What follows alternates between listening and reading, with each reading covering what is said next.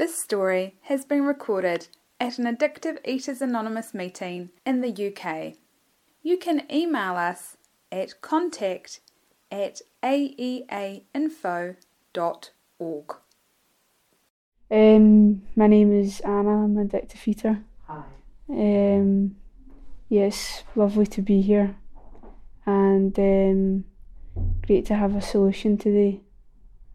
Not to be stuck in that misery of not being able to stop eating and not knowing why, and always trying to figure that out, always searching for something, not knowing what it was, trying to fix myself. And from a very young age, I was just never normal around food. Weird obsessions, and there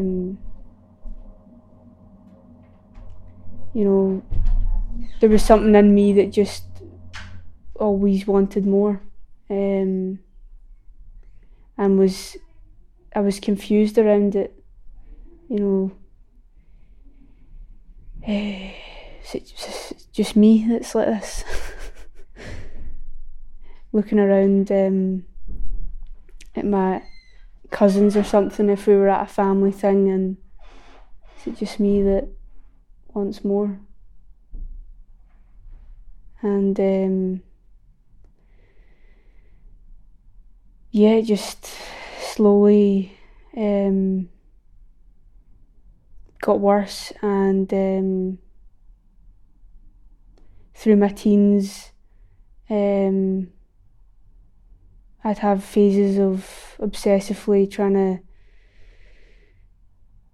control food through diets and trying to eat a certain way, trying not to eat certain things, and then periods of just being completely out of control and binging obsessively.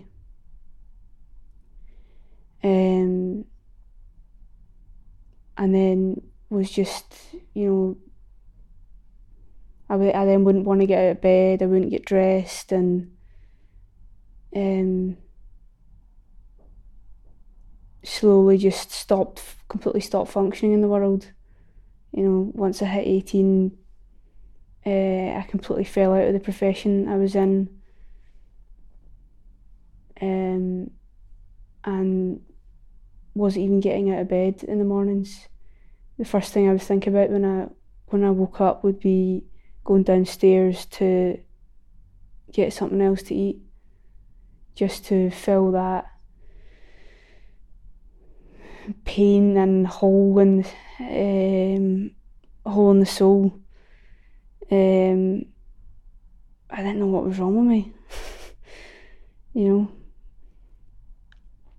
I thought it was the depression. That's why I ate, and I need to go to a therapist to figure that out, and a doctor, to give me medication to sort it out. And I was just in the grips of a raging addiction.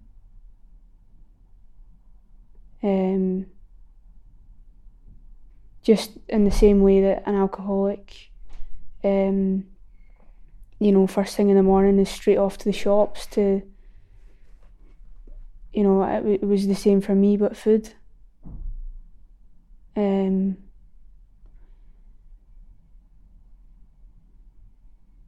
I can remember walking from shop to shop in some of the worst days, in a complete daze. And if that's not what a junkie is, I don't know what it is. That was my heroin. I needed it to feel better. I needed it to feel okay.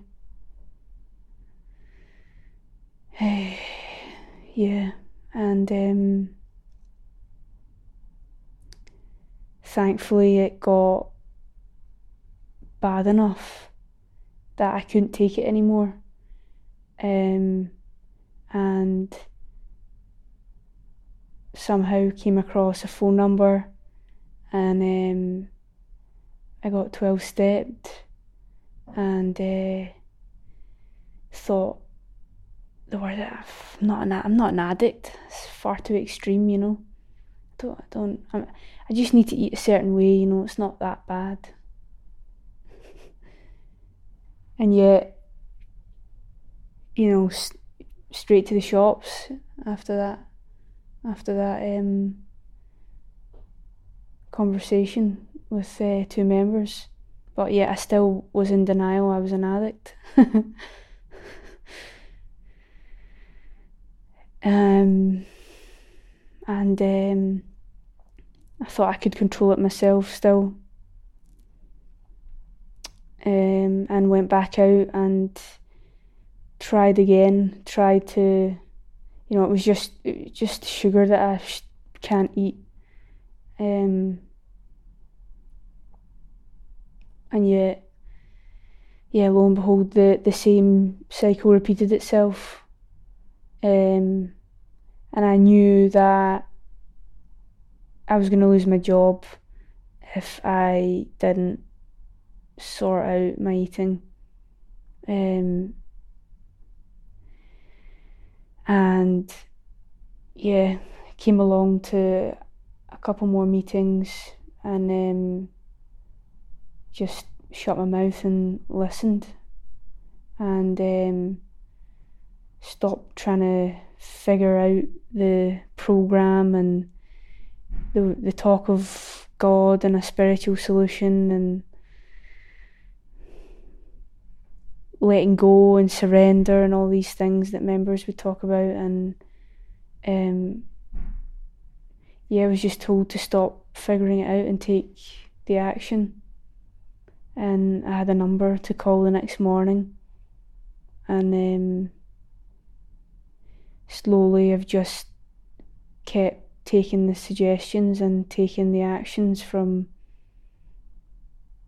members that are more sober than I, because they have what I want. There's a lightness in their eyes, there's a freedom that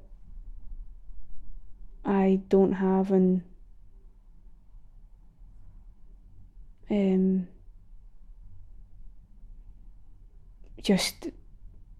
should just keep listening to what these people tell me what to do, because when I'm making decisions and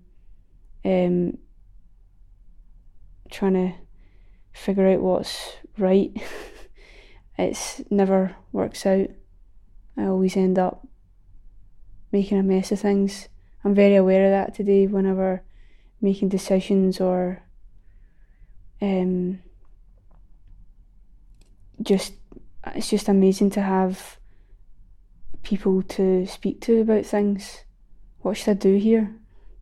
How do I manage this situation? So I have no clue. No clue. How do I speak to a manager and work and ask for a couple of days off when I need it, or, you know, how do you manage life? How do I get up and just be a useful, productive person, you know? And I've not been coming to the fellowship all that long, but, you know, the difference in a short space of time, being able to hold down a full-time job, and I can be a useful person today. I'm not lying in my bed till 2 o'clock in the afternoon.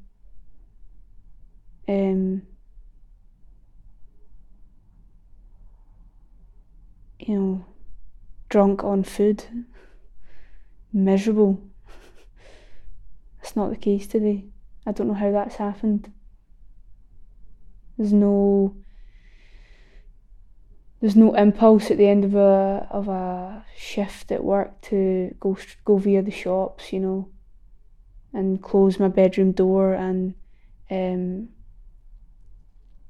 shut off from the world. And I don't know how that's happened. I don't need to figure that out anymore. But there's a power that's been able to get me sober. And very, very grateful that I'm not stuck in that awful cycle of eating and not eating and trying to control food and obsessed with weight. And there's a solution to that today. And that's it from me. Thank you.